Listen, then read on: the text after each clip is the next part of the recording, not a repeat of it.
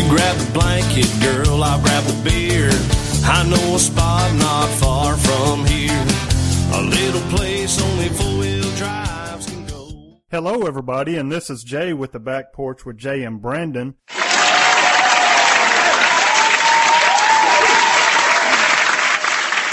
And we have got a special treat for you today. We are going to be talking with singer-songwriter Dom Flemings, formerly of the Carolina Chocolate Drops. So if you have not heard of Dom Flemings, where have you been? He's been around for quite a few years. How are you, Dom? Oh, doing well, but I'm doing great. I've been just hanging around here in North Carolina the past couple of weeks, just been enjoying the sunshine and the wonderful times I can have down here. Dom, I believe you have won a Grammy in the past. Is that correct? That's correct, yep. I won one Grammy in 2010, the Best Traditional Folk album with the Carolina Chocolate Drops for our album Genuine Negro Jig, and that was we got a Grammy for that one. Then we got a nomination for our album Leaving Eden, which came out in 2012. Okay, and I had talked to you earlier through Twitter and Facebook and social media, and I'd mentioned to you, I think I heard of the Carolina Chocolate Drops through PBS. I was scrolling through some, through the channels, and then y'all were on there doing a few songs. I said, this is kind of different. I like this, and that kind of turned me on, to the Carolina Chocolate Drops, and I've just kind of been listening to them ever since. Yeah, we've had a lot of really wonderful times being able to get out there and put a lot of old-time Piedmont string band music out there, and then focusing on talking about and explaining the history of black string bands in the United States. And when we first started in 2005, there were a couple of disparate pieces of scholarship talking about black string bands, but all that stuff hadn't been brought together in a single place. And so at the Chocolate Drops, we were twofold: one, trying to put out some really hot string band music, but then two, trying to get the idea out there that black string bands and also black involvement in country music and a lot of different types of music considered, white music and in most books, it was something that was there. And, and there was just there was a need for it. So to be able to get out there and be educated young black people talking about it was something that was really important to the group very early on, and that's right. Something I'm very proud to have been a part of. Yeah, and I think it's all taken off real nicely as well. Like I said, you've got a Grammy now, and and there's not many people that I've spoke with that didn't know who you was. So that's a good thing. Oh man, that's a very good thing. I'm glad that it's gotten out there. You get out there and you pound the pavement. And you just hope for the best, and I'm just so glad that it I've made some sort of effect out there over the years. Well, I tell you what, Dom, we're going to go ahead and play your first song. This is called San Francisco Baby. What can you tell us about this song? Well, San Francisco Baby, I wrote that about a beautiful woman I met in the town of San Francisco, and when I wanted to sit down and write some new songs for the album, I decided to try to write a song that was had a bunch of references to the city of San Francisco, and I threw a little bit of Jimmy Rogers in there and some of those different ideas, and on the album decided to use Keith Gans on the six-string banjo. He had never played the six-string banjo before. Great guitar player, but playing on the guitar banjo, and then also Brian Horton playing on the I believe he's on the tenor saxophone on that one, just to give a little bit of that West Coast jazz feel. Well, I'll tell you what, we're going to go ahead and check it out and play it for our listeners.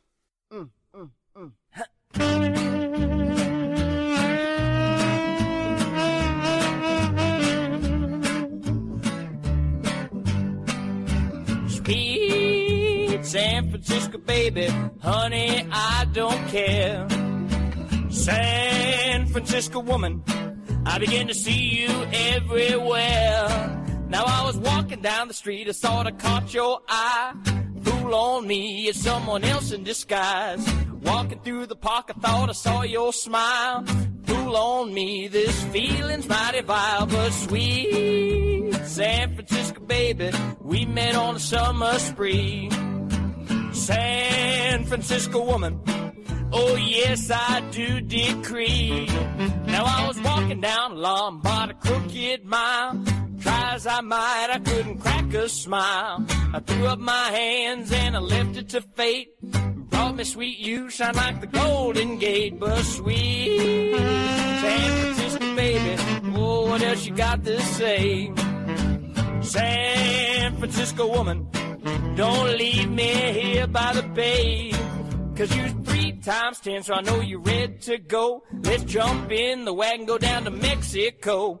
We bump our heads and it'll make us laugh, and then we'll buy up the whole town for $1.50. But sweet San Francisco, baby, oh, San Francisco, babe, I mean San Francisco, babe.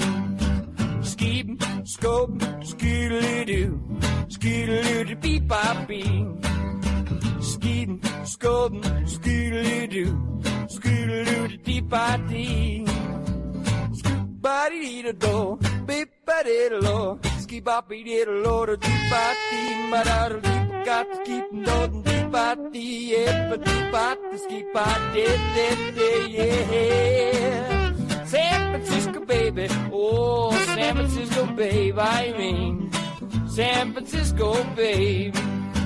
Sweet San Francisco, baby, we met on a summer spree. San Francisco woman, oh yes, I do decree. Now I was walking down along about a crooked mile. Try as I might, I couldn't crack a smile. I threw up my hands and I left it to fate. Brought me sweet you, shine like the Golden Gate. But sweet San Francisco, baby, what else you got to say? San Francisco woman, don't leave me here by the bay. 'Cause you're 3 times 10, so I know you're ready to go. Let's jump in the wagon, go down to Mexico. We bump our heads and it'll make us laugh, and then we'll buy up the whole town for $1.50. But sweet San Francisco, baby, oh, San Francisco, babe, I mean San Francisco, babe, oh yes. San Francisco, babe, I mean San Francisco, babe.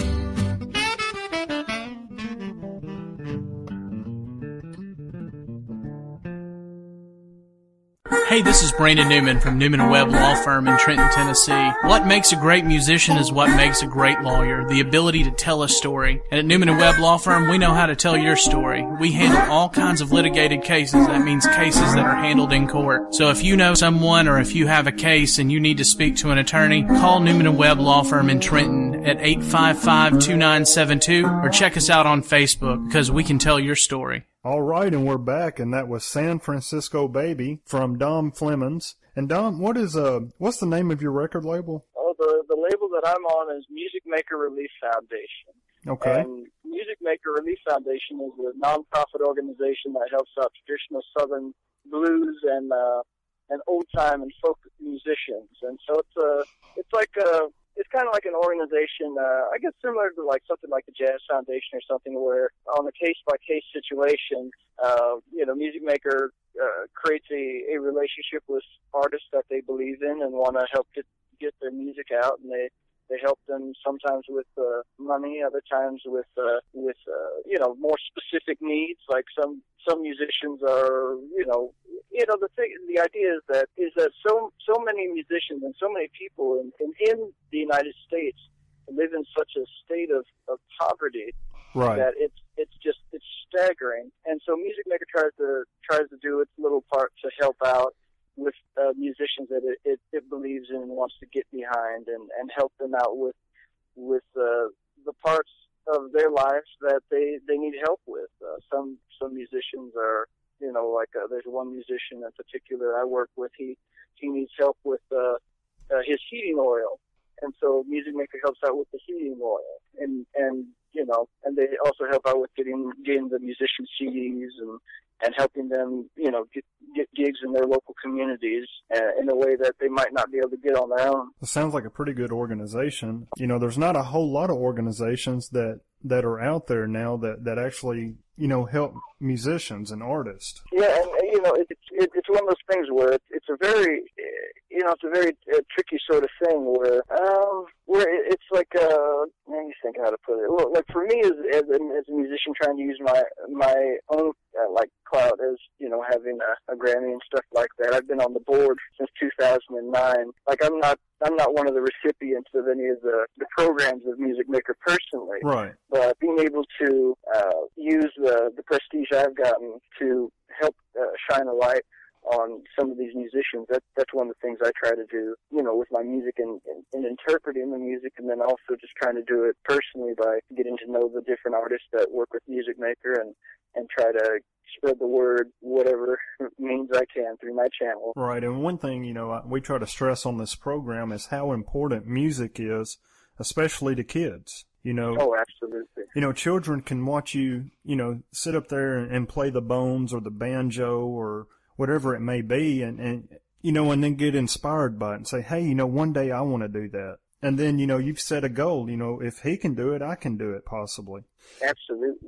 So, it's one thing we stress on this program also, because, most of the music venues, like the bar type scene and, places that really aren't kid friendly. And, that's one thing we stress on this program is, we need more family friendly venues, because these children are the future of music. Oh, that's absolutely correct. I think that's one of the things that I was very fortunate when I was coming up that there was still a strong music program in the schools when I was coming up in Arizona. That's where I'm from originally, and that's one of the things that I think about now, and that most kids don't have access to music through just a standardized program.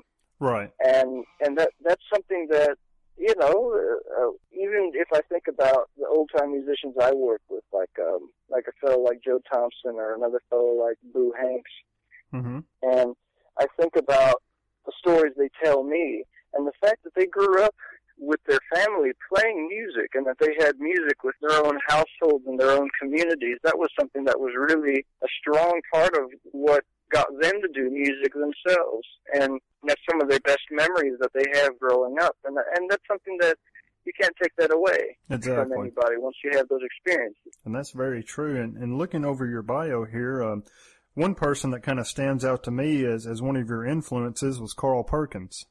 And of course, Carl Perkins used to be a local in this area. He was, born and raised in the Jackson area. With, most people that we do talk to and interview, just about every one of them bring up Carl Perkins. I don't think, and especially the people in this area, I don't think they realize how big Carl was. A lot of them just, a lot of them here just see him as, he's the guy that wrote Blue Suede Shoes. He's the guy that helped Elvis get famous, things like that. They don't look at him as, the star that he was. Well, Carl Perkins, he's sort of an instant fellow in the way that let me think how to describe him, because he was one of the guys that really first got me started when I first got into a lot of old-time rock and roll. I saw a documentary on the history of rock and roll that was on PBS when I was younger. And he was one of the guys that really, really moved me in the way that, actually, I'll tell you one story he told in that documentary. He talked about how he and Chuck Berry at one point were laughing and saying, I wonder if one day if the music that we're putting there, out there, is doing as much work as the people out there in Washington D.C. are doing when they're trying to bring people together in politics. Right. And I think that's one of those things that's extremely important in the way that Carl is one of those transitionary people where, even though he's known for Blue Suede Shoes, he also could do a dead ringer for Hank Williams or Lefty Frizzell too. Exactly. And he had this country music background, but he had this mixture of his own musical experiences to bring in some of the blues and to bring in a lot of the R&B to help be one of the pioneers of rock and roll. He's one of those guys that... Oh, absolutely. He was by far one of the pioneers. And here, a few weeks ago, I had the pleasure of hanging out with W.S. Holland, which was originally Carl Perkins' drummer. Oh. And he told me, he was also the drummer of Johnny Cash for pretty much all of Johnny's career. And also he was Johnny's manager. But I got to sit down and talk with him for a little while, and he told me this amazing story that, he was working for this little, company in Jackson, Tennessee. He was an HVAC guy working on air conditioners. And at night, he didn't necessarily, like drinking and things like that, but he would go to the bar to try to chase women and things like that, And he said a lot of places he would go to, Carl Perkins would be in there playing. And he said that a lot of times he would be standing on the side of the stage while Carl and them was playing. And WS said he would, just start kind of keeping time on the side of the stand-up bass, Well, he said one night Carl called him on the phone and said, WS, I want you to go buy a set of drums or borrow a set of drums from somebody, and Thursday we're going to Sun Studios. And WS told him, he said, man, I've never played a set of drums in my life. And he said, I watch you and you can keep time on the side of that bass. I know you can play drums. Get you a set of drums, meet me Thursday morning, we're going to Sun Records in Memphis. So he did. He borrowed a set of drums. He said he got to, play around with them a couple of days at the house and stuff. And he said they loaded up, and that Thursday morning they went to Sun Records, and he said that exact day they recorded Blue Suede Shoes. Man. So he said Carl and Johnny both had nicknamed him Fluke, W.S. Fluke Holland, because it was a fluke that he just picked up, a couple of drumsticks and played like he did. And that just kind of awesome. that just kind of amazed me, to think how cards just fell in place for him, and now he's known as the father of the drums.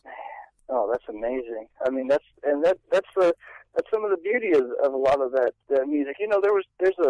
There's a book that just came out, a photo book talking about the birth of rock and roll, and from a company called Dusted Digital. And one of the things that the guy that put the book together really wanted to hit home was that rock and roll didn't come from a vacuum, and it was born from regional styles. A lot of these people who played in smaller juke joints and things like that it evolved into something bigger over a long period of time. And that's one of the things I always love about Carl Perkins' music is you can hear that juke joint, you can hear that right. that sound of somebody playing in a bar, but also they can take it onto a big stage and just the way that Carl put those licks together and all that, you can just hear it, all the different influences coming together to make to me a very phenomenal catalog of music. Exactly. For me, Carl Perkins, my favorite song is the song Dixie Fried. Uh-huh. I think that's just one of his great numbers. And somebody else that stands out to me as I wouldn't say that he started or pioneered rock and roll, but I would say that he helped, pave the path, would be Buddy Holly. Oh, yeah. We've talked about this on the show before, and you look at Buddy Holly's 2-year career in music and look at all the songs that he put out and how many hits he had just within a 2-year time frame. Oh man, it's amazing that he was able to pull that off. And again, he's really similar to Carl in the way that he has that same sort of influence where he's kind of a country dance band guy, and then he starts incorporating a lot of those elements of R&B and rock and roll, and then for Buddy, Elvis, to create a brand new sound. And also, I guess people like Les Paul, right. Louis Jordan, a lot of those sounds too kind of creep in. Actually, you mentioned one of my songs on the new record, I Can't Do It Anymore. Uh-huh. That's a song I did that I tried to do it in that sort of style of old-time rock and roll with that type of lead guitar, that type of guitar playing. Right. Interspersed. Kind of that rockabilly sound. Yeah, getting a little bit of that rockabilly sound, a little bit of the R&B sound. I wanted to try to get something in between. There's that one, and the kind of the counterpoint to that I put on the record was the version of Have I Stayed Way Too Long that I put on there as well. And those two songs there have a lot of the influence to people like Carl Perkins and Buddy Holly in the way it's just a real clean, raw guitar sound interspersed within those two songs are country music and a little bit of R&B. Exactly. Well, I'll tell you what, let's go ahead and play that song for everybody. I Can't Do It Anymore.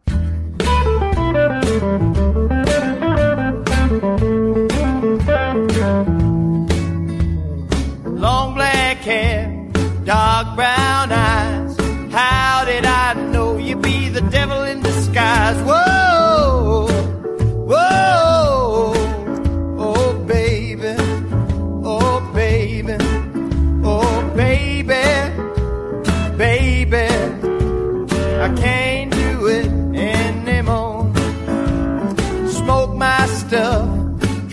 off in my car.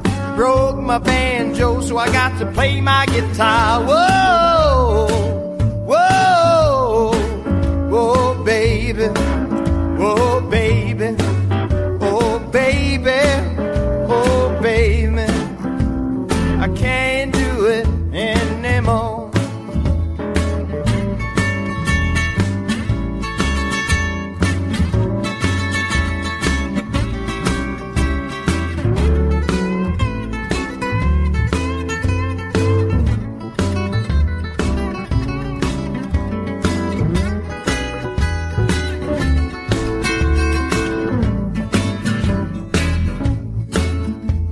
So I'm going down to the bar, hands in my pockets so they don't make it to your jaw. Whoa, whoa, babe, oh baby, oh baby, oh baby, oh baby, I can't do it anymore. Long black hair, dark brown eyes.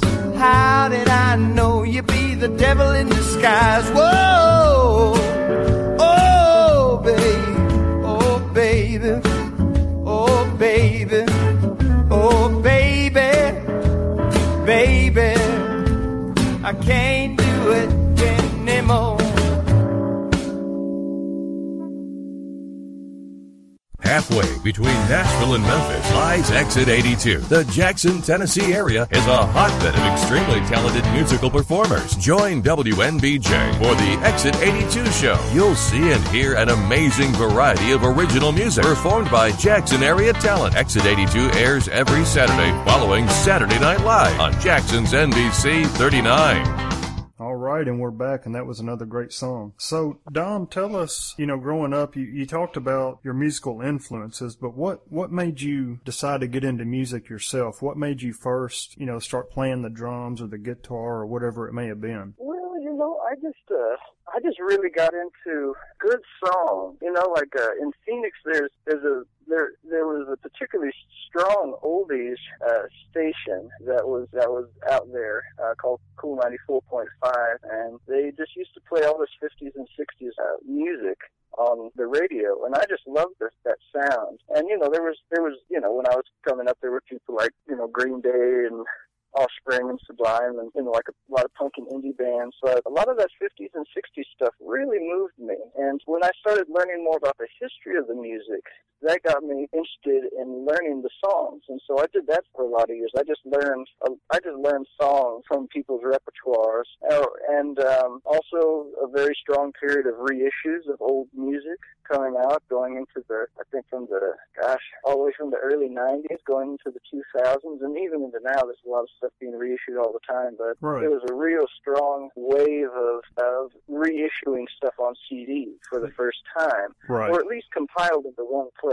And so, and this is also before the internet became big too, so I had to go out to a record store, find a CD, or go to the library and find a CD, learn more about the musicians. And so I physically went to these places, learned the songs, or I got the songs in my ear, and I just let it kind of I immersed myself in those sounds. And so when I hear a particular song, or I want to write a particular song, there's a certain style and a feel and a lot of nuances that I just have in my ear already because I've already heard it. Right. And one thing in this area, one thing that is starting to get popular again is vinyl records. Oh, yes. A lot of people are actually going to the older music stores or, checking out your, consignment stores and things like that and trying to find old original records. And, so they're really starting to get popular again. And, to me, that's one of the best sounding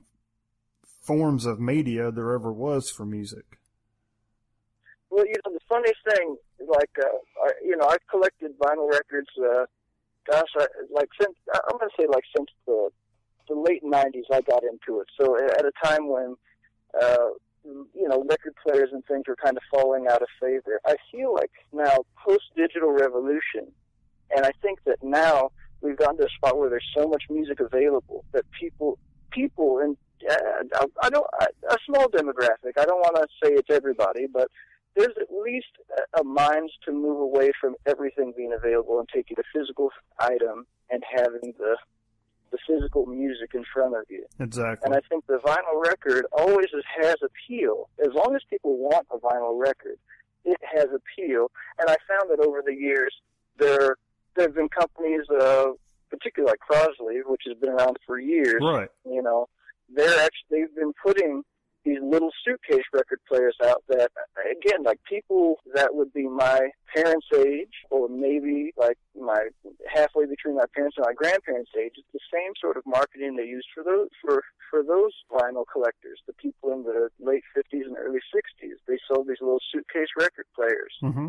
And when I started seeing those hitting the market, and then when I started seeing those in like clothing stores and things like that, I knew something was up, because it had been about, 10, 12 years that I'd been collecting vinyl when no one was caring about that much. Right. And to me, to see that there's enough interest to at least, we talked about the kids learning about music. I think that when kids, and again, kids have the most disposable income out of anybody to buy music, because they can talk to their folks about it. Exactly. And I just see, it's really amazing to see this thing kind of flowering into a new thing, it's just so exciting. It is, and Record Store Day, and that's the thing too. There's so many record stores still around. Once Tower Records and the big stores went down, everybody kind of felt like, oh, there's no record stores left. But every city has at least one or two record stores hidden away somewhere. Exactly. Well, and even in the small town of Milan, where I'm at here, we have got an old music store downtown. And of course, he doesn't just sell records and tapes. I remember when I was little, he was a Ticketmaster outlet. He had cassettes and records and, just whatever you wanted. But he also sells instruments, banjos, mandolins, acoustic, electric guitars, drums, whatever it may be. But when you walk in that store, it feels like you're walking back in time. And to this day, he is still in the middle of the store. It takes up probably a quarter of his whole store. He has still got his record racks out there, and they are packed full of records. That's it's so exciting to see it's like almost seeing the generation gap between vinyl collectors slowly closing, and I don't have the lofty aspirations to think that vinyl is going to be the only thing, like the only medium, because the one thing that I know about the record too is that once you get more than 10 or 15 of them, it's a real pain to keep them around. Yes, it is. They do take up a lot of space. And so, if young kids get into it, I'm sure they'll figure that out. Or, or they'll just reject it completely because they'd rather go to their iPad or go exactly. on Spotify or Pandora. And I think that sort of accessibility, I think that's never going to go away. Right. But at the same time, I think that, again, like vinyl records, I think if you're fanatical enough about an album, you'll buy the vinyl record of it. Exactly. Like, I've got records that I had digital for years, and then said, I'd like to get it. I just want to get You just want it on vinyl. The physical thing. Exactly. Yeah, exactly. Because I've done the same thing. So good. And that's really exciting to see that kind of change tides a little bit. I'm still wondering to see how far it will go, but right. It's exciting for now. Well, like Jack White with Third Man Records. Of course, he does release his music out on digital media format and things like that. But you can't just go and buy a CD of Jack White. It's either you get it digitally or you get it on vinyl. Everything that he produces is on vinyl now. Well, absolutely. I mean, he's been one of the great innovators, I think, of the revitalization of records as he's kind of interesting. He's sort of like Eric Clapton is in terms of being one of the big guitar slingers like Jimmy Page or somebody like that. So he's in the rock world. Right. But at the same time, he also has an interest in country blues. Exactly. He's done the two great Paramount record sets. He puts out the Sun Records. He reissues several Sun Records. Like, yes. I Got Rhythm and I Walk the Line. So. Mm-hmm. And those are instant classics. It's like the way he's diversified his business with vinyl has been, I think, has been a godsend for the vinyl community, just in the way that it's gotten people interested, so that they'll buy regular stuff. Like I think the thing about Jack White that he does as well is he understands the novelty, and he's kind of done the Willy Wonka thing for a while with kind of putting out really crazy vinyl, which I really enjoy. There's a couple of them that he has that are picture discs that he does with the flashlight. Yes. The old flashlight cardboard cutout, movie strip thing. And so those are, he has stuff like that that's really fun. He puts things on there that makes people want to go out and buy them. Yeah, and that's the thing I think is really, I think it's really important, especially this early in the game, for trying to sell people on vinyl, because again, it's once people have been taught that they don't have to pay for music, nor do they have to have a physical product with music, they're not gonna bother. Exactly. If they have something, if it's neat or it's cool, people, I always I tell every audience at my show, they say, it ain't like people don't want stuff. I mean, people love stuff. Oh, and, exactly.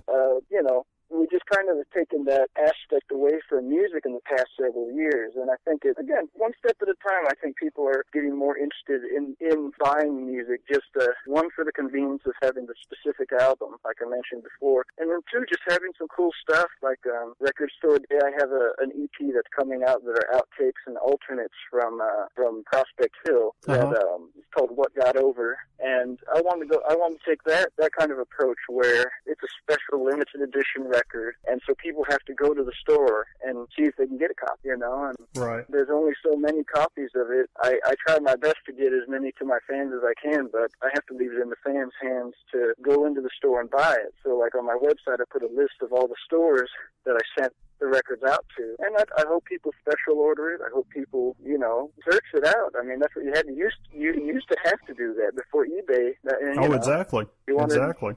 LPs had to call every store in town, Find out who's got it. But that's right, because it's like, that's even the thing. I've even seen my own age in the way that, again, post-digital revolution, it's really interesting to see how that's affecting music. Anyway, I could write a whole book on this sort of stuff, but...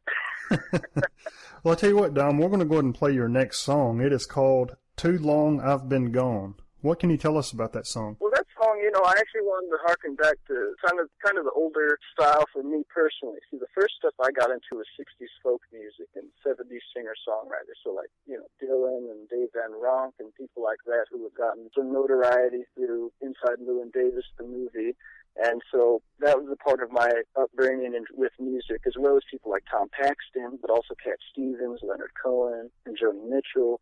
And that was that, and it's a song I wrote that was kind of in that sort of style. And it's about traveling and kind of just when you're on the move, you don't really have time to sit and stop. You're in constant motion forward. And so it's kind of a song about that, like kind of what do you do when you sit and you think and you process about how long you've been away, how far you've been gone. Okay. And it's a song I was very glad to get on the record. Well, all right. Well, here it is. This is Too Long I've Been Gone. Don't need no cup of coffee in the morning. I can get up fine. I can get up fine.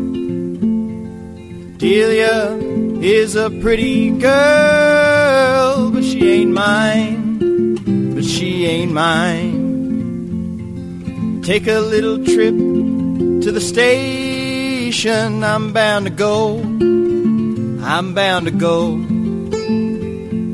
When I'll see my lover again, I do not know. I do not know. Too long, too long I've been gone. 4 white walls and a worried mind, that's all I have, that's all. That's all. And when I need someone to talk to, I just say, hello wall. Too long, too long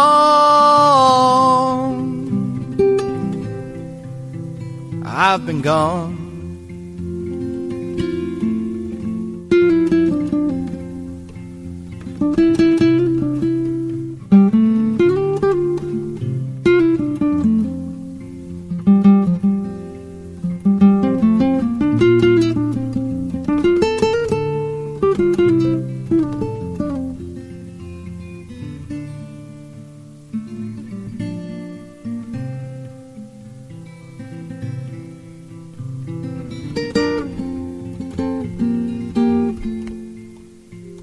Four winds blow the breeze, wipe my tears away. They say you're fine, you're fine. And when the world seems so far away, I've got nothing left except my mind. Too long, too long, I've been gone. Too long, too long, I've been gone.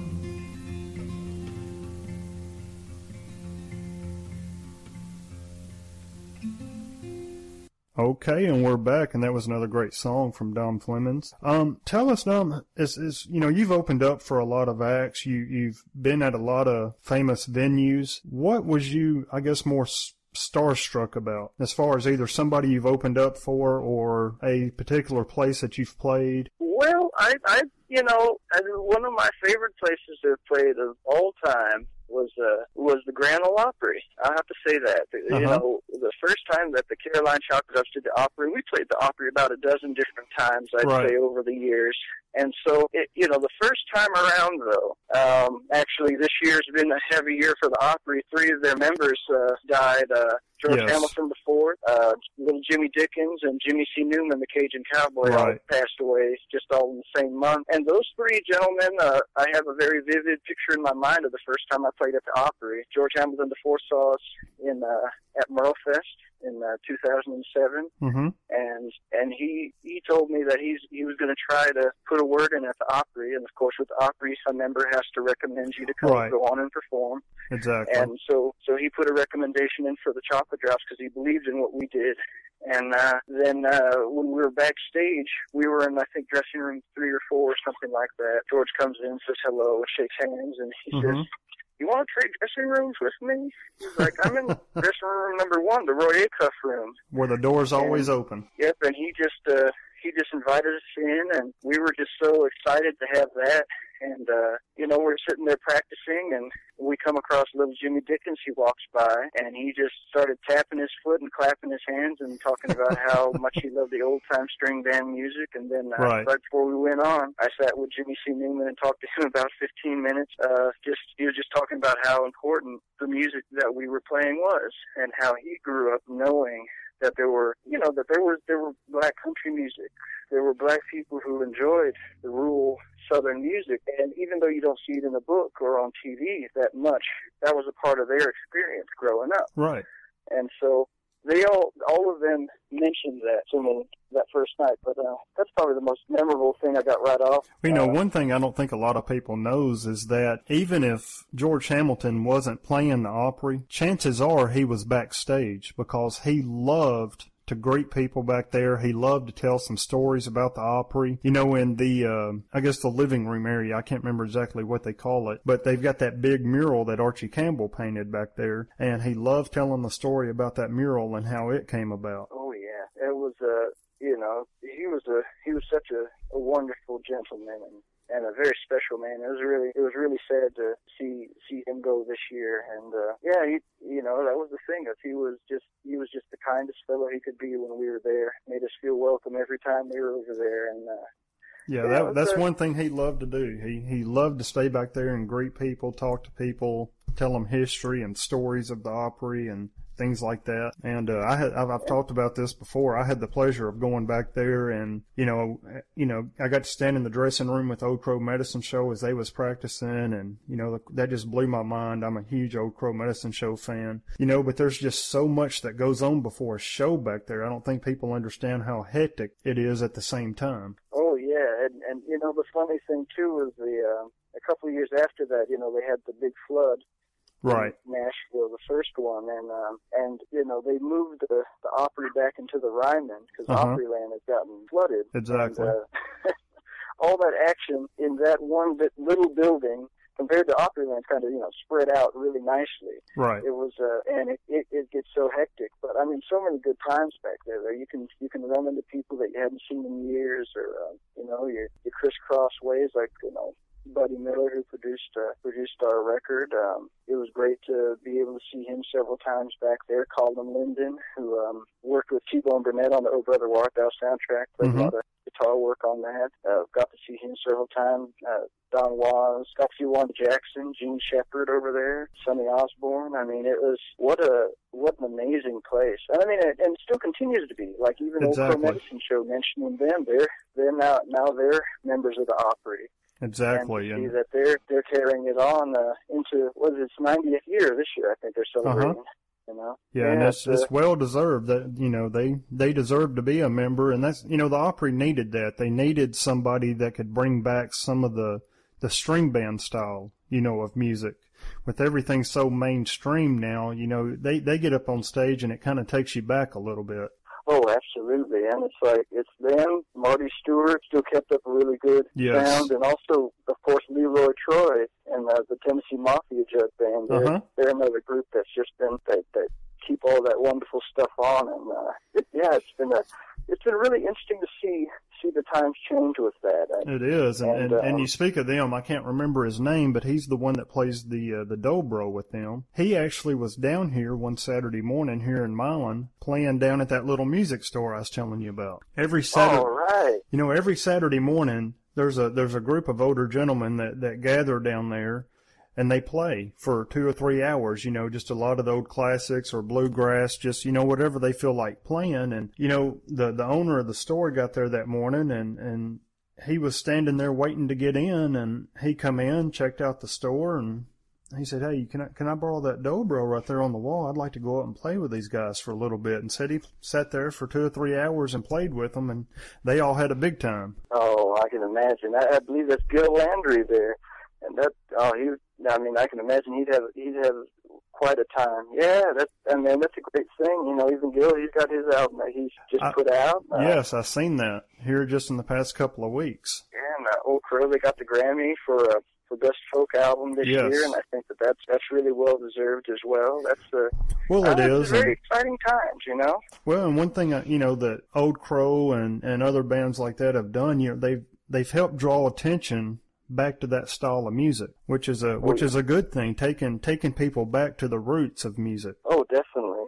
Well, kind of like I was talking about before with the vinyl records, I feel like people in general are, you know, I don't think that people want to get retrogressive and try to be a throwback, but I think that just having the diversity of the choice to have more old-timey type music compared to modern music, I think that's something that, you know, I think that's breaking down a lot more than it did 10 years ago. And that's something that, again, is very exciting in the folk field because, you know, the folk has always been kind of a specialty music, so the fact that there can be room for everything now, because, you know, everybody gets to customize their own playlist nowadays. So exactly. You don't have to. You know, we've talked about this quite a bit, and there was a songwriter here in the studio one day. His name's Brandon Barnett, and he made this comment, and it just stuck with me. He said, in this day and time, the gatekeeper is gone. He said, you know, you can control what you want to listen to online. You can control, you know, how you want to record. With now all the media that's available now, you can do just about anything you want at home, you know. And he said, you know, and just like we're doing here now, you know, we're doing a podcast out of my house here, and as of right now, or last time I checked, we were in 24 states and 4 other countries. Oh, wow.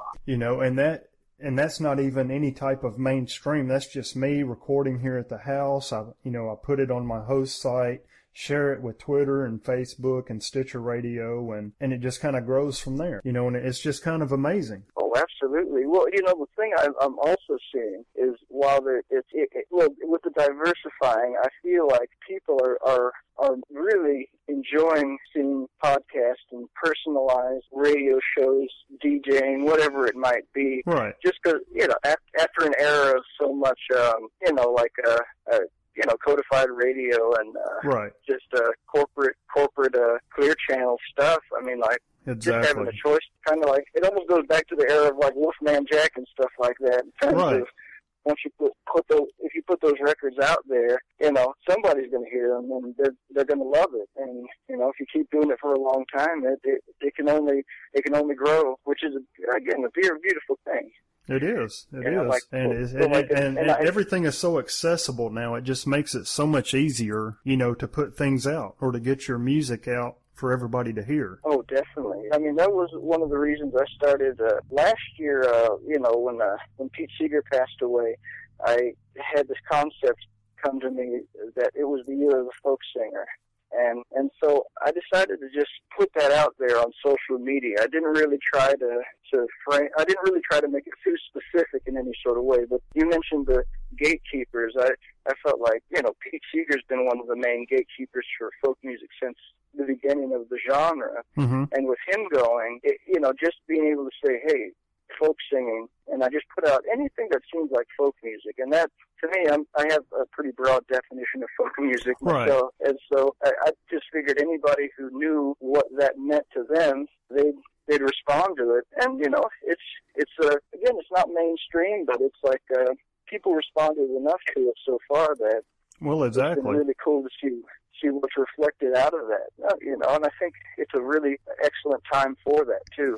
Well, and one thing that we talk about and I wonder about is, you know, I don't understand really what does it take today to really even get on mainstream, because there are various artists like yourself that has actually got a Grammy in their hand, but you still don't turn the radio on and hear on mainstream radio. Yeah, I'm wondering about that myself. That's the thing. I'm waiting to see what all that means. I still feel like we're in a spot now where definite transitionary point where I'm not sure what's happening with the media as a whole yet. Exactly. And you still got, you know, another example, Old Crow Medicine Show with Wagon Wheel. You know, that was one of the most popular songs on college campuses, but you never heard it on the radio until Darius Rucker recorded it, and then the song, you know, went straight to the top. Yeah, and I think that's going to be an interesting thing to see as time goes on.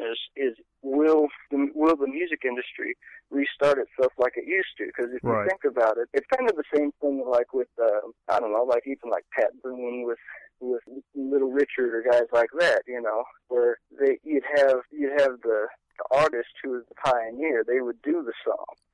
And then you have a more mainstream type version, make it a hit. Right. And then people usually go back to the original source, songwriter. But you know, it's music, so you know, people don't have to if they don't want to. So it's kind of an interesting dynamic to see coming up again, just in the way that, again, like vinyl record. You know, I wonder if we'll get back to a time when most artists will think about an LP as a full statement. Right. Compared to just singles, you know. And more and more artists today are releasing albums on vinyl. Absolutely. I mean, it's how can you go wrong with it? I mean, exactly. There's a little pops and cracks, but I mean, just that's, you know, to me, that's what makes it. You know, that's that's just the love of vinyl right there, hearing the pops and the cracks, and you know, but you open up a brand new record and put it on the record player, you know, the sound is just amazing. Yeah, man. You know, and I could be wrong, but I believe a vinyl is it recorded in 64-bit? I believe it is, but it goes up and down based on how you wanna print the vinyl up, you know. Right. One of the things that's tough about vinyl, though, is that it does cost a little money to make it. That's the thing that is it's tricky, you know, because if you order 1,000 vinyl and you're not a mainstream artist, you know, right, exactly, you have a lot of boxes in your house, you know.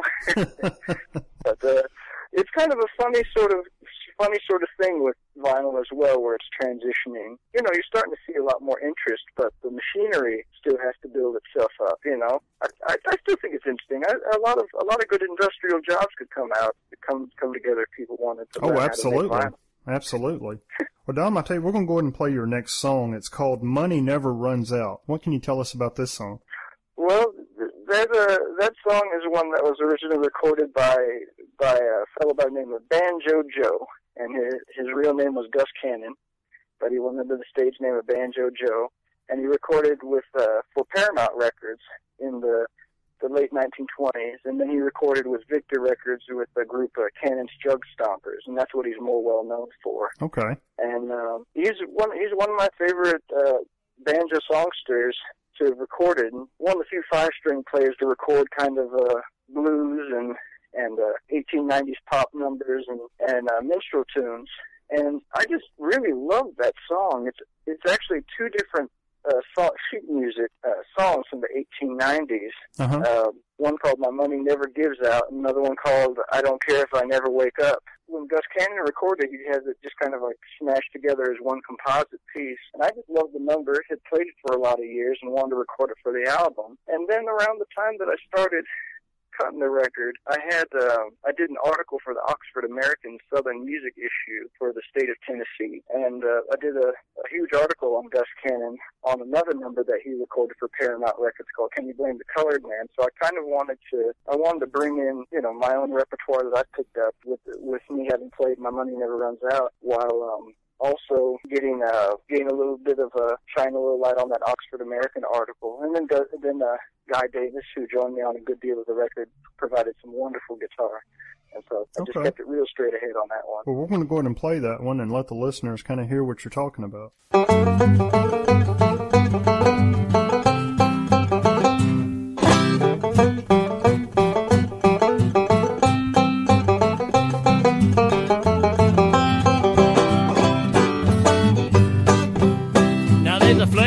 Joker living round this town, he just as lazy can be. Now as long as they flirt, boys, he hangs around. I love my hops, says he. Early one morning, this Joker ran away to roam the world, was said. I believe I'll go back to bed, man, I give up my head. I don't care if I never wake up. Yes, I don't care if I never wake up till the birds is through with me. Now I'm coming around here with my big boat. I'm gonna run 'em up a tree. Nothing like living like a money king. Drink from a silver cup. I eat pork and pears. I eat out of my class. I don't care if I never wake up. Bleed.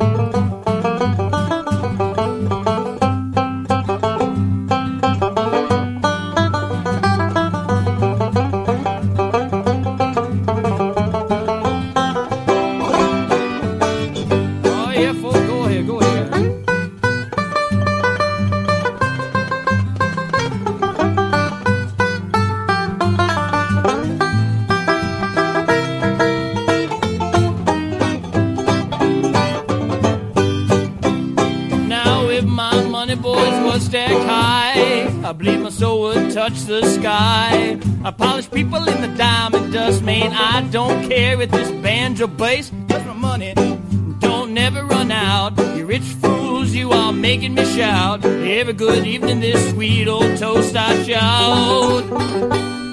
Yes, I'm a living a good all the time. Don't drink no beer and no cheap wine, and I always flake, cause my money don't never run out.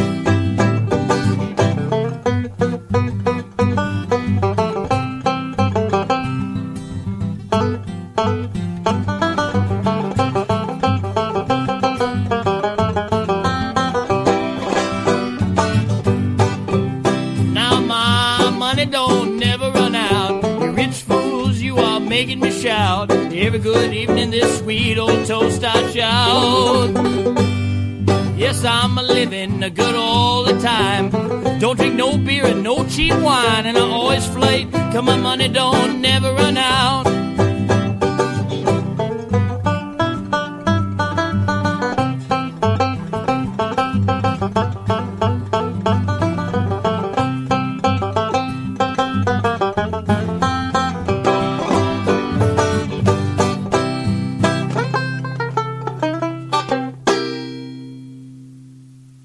And we're back, and that was another great song, Don. I tell you what, I want to go ahead and thank you for being on the show today. You know, we appreciate anybody that takes the time out to do this show, be it either live in the studio or by phone. But we do ask that, you know, all of our listeners will go to our website, which is TennesseeBackport.podbean.com, and we ask that everybody go and check out the website, check out some of the sponsor links on there. You know, and also if you like what you hear, you know, we don't run a lot of commercials in this program, but if you like what you hear, you know, we ask that you give us a donation to help us keep our equipment up and so on. You know, we're not taking the money and just sticking it in our pocket, but, you know, it seems like here just about every week I'm making an upgrade to the system to make it sound just a little bit better And, of course, we want to make everybody sound as good as possible. So if you don't mind go to TennesseeBackPorch.podbean.com, shoot a donation our way. It's through PayPal, so you don't have to worry about, credit card fraud or anything like that. Also, you can hear us on Stitcher Radio. You just look up The Back Porch with Jay and Brandon, and all of our episodes will pop up there. Also, there's a new radio station here in town called Hub City Radio. We're being streamed on TuneIn Radio, as long as other digital media outlets. So thanks to Hub City Radio, they're going to air us on the radio station, which is going to get us out to these other digital media outlets. So we ask that you go and support them as well. You can find us on Facebook and Twitter. Our email address is on the page if you need to get in contact with us. But Dom, it's really been a pleasure having you on the show today. Like I said, I've liked the Carolina Chocolate Drops for a few years now. I think especially you're amazing of all the instruments that you can play. I know you play the banjo and harmonica, the guitar, the bones. It's just amazing all the different things that you play. And Dom, we're going to close this show out with a song called Georgia Drumbeat. What can you tell us about that song? Well, that one was one of the great experiments that I got to do in the studio. Like I mentioned with My Money Never Runs Out, I kept that one pretty straight ahead. If you hear the Gus Cannon one, I did put my own little twists on it, but for the most part, I used the same arrangement on that original recording, while Georgia Drumbeat, exact opposite. I first heard the song from a recording that was done for the Music Maker Relief Foundation by one of the artists who's since passed away, James Davis. And Georgia Drumbeat was the style of music that he did. So his father and uncle played fife and drum music, which a lot of times people may have heard the Mississippi style of fife and drum music, and it's just a rural country style of music with bass drum, snare, and fife off of the colonial and Revolutionary War era early American music. And it's just kind of this rural picnic gathering music. And so James Davis, he took those melodies and put them on the electric guitar and drum set. So he has a drummer playing with him, and then he plays this really hot electric guitar with these really great grooves, and just real simple melodies but grooves. Right. And really similar to a lot of the old-time banjo music in its own sort of way. And so I kind of took the idea of that music and made that the foundation. So I took it back to its kind of fife and drum roots by having marching bass drum and snare, and then I'm playing the guitar lick. And so I had Guy Davis in the studio, and, well, I asked Guy if he wanted to play a harmonica part, and Guy proceeded to play this awesome electric harmonica line over the melody and over the foundation that we laid out, which was just amazing. And then I had Brian Horton playing with a soprano saxophone on the track as well. So I had this harmonica part, and then I was actually influenced by an early Albert Collins track called The Freeze, and it has a tenor saxophone solo. So I just had mentioned to Brian, oh yeah, see if you can do something that would be really neat with the harmonica. And so he twisted a little soprano saxophone part around it that it just took the track up to a whole nother level. And it's one of my favorite tracks on the record. Even though it's very short instrumental, I just wanted to get just a strong flavor and vibe out of that one. And that was the thing about the record, too. I wanted to make it a concise, quick record instead of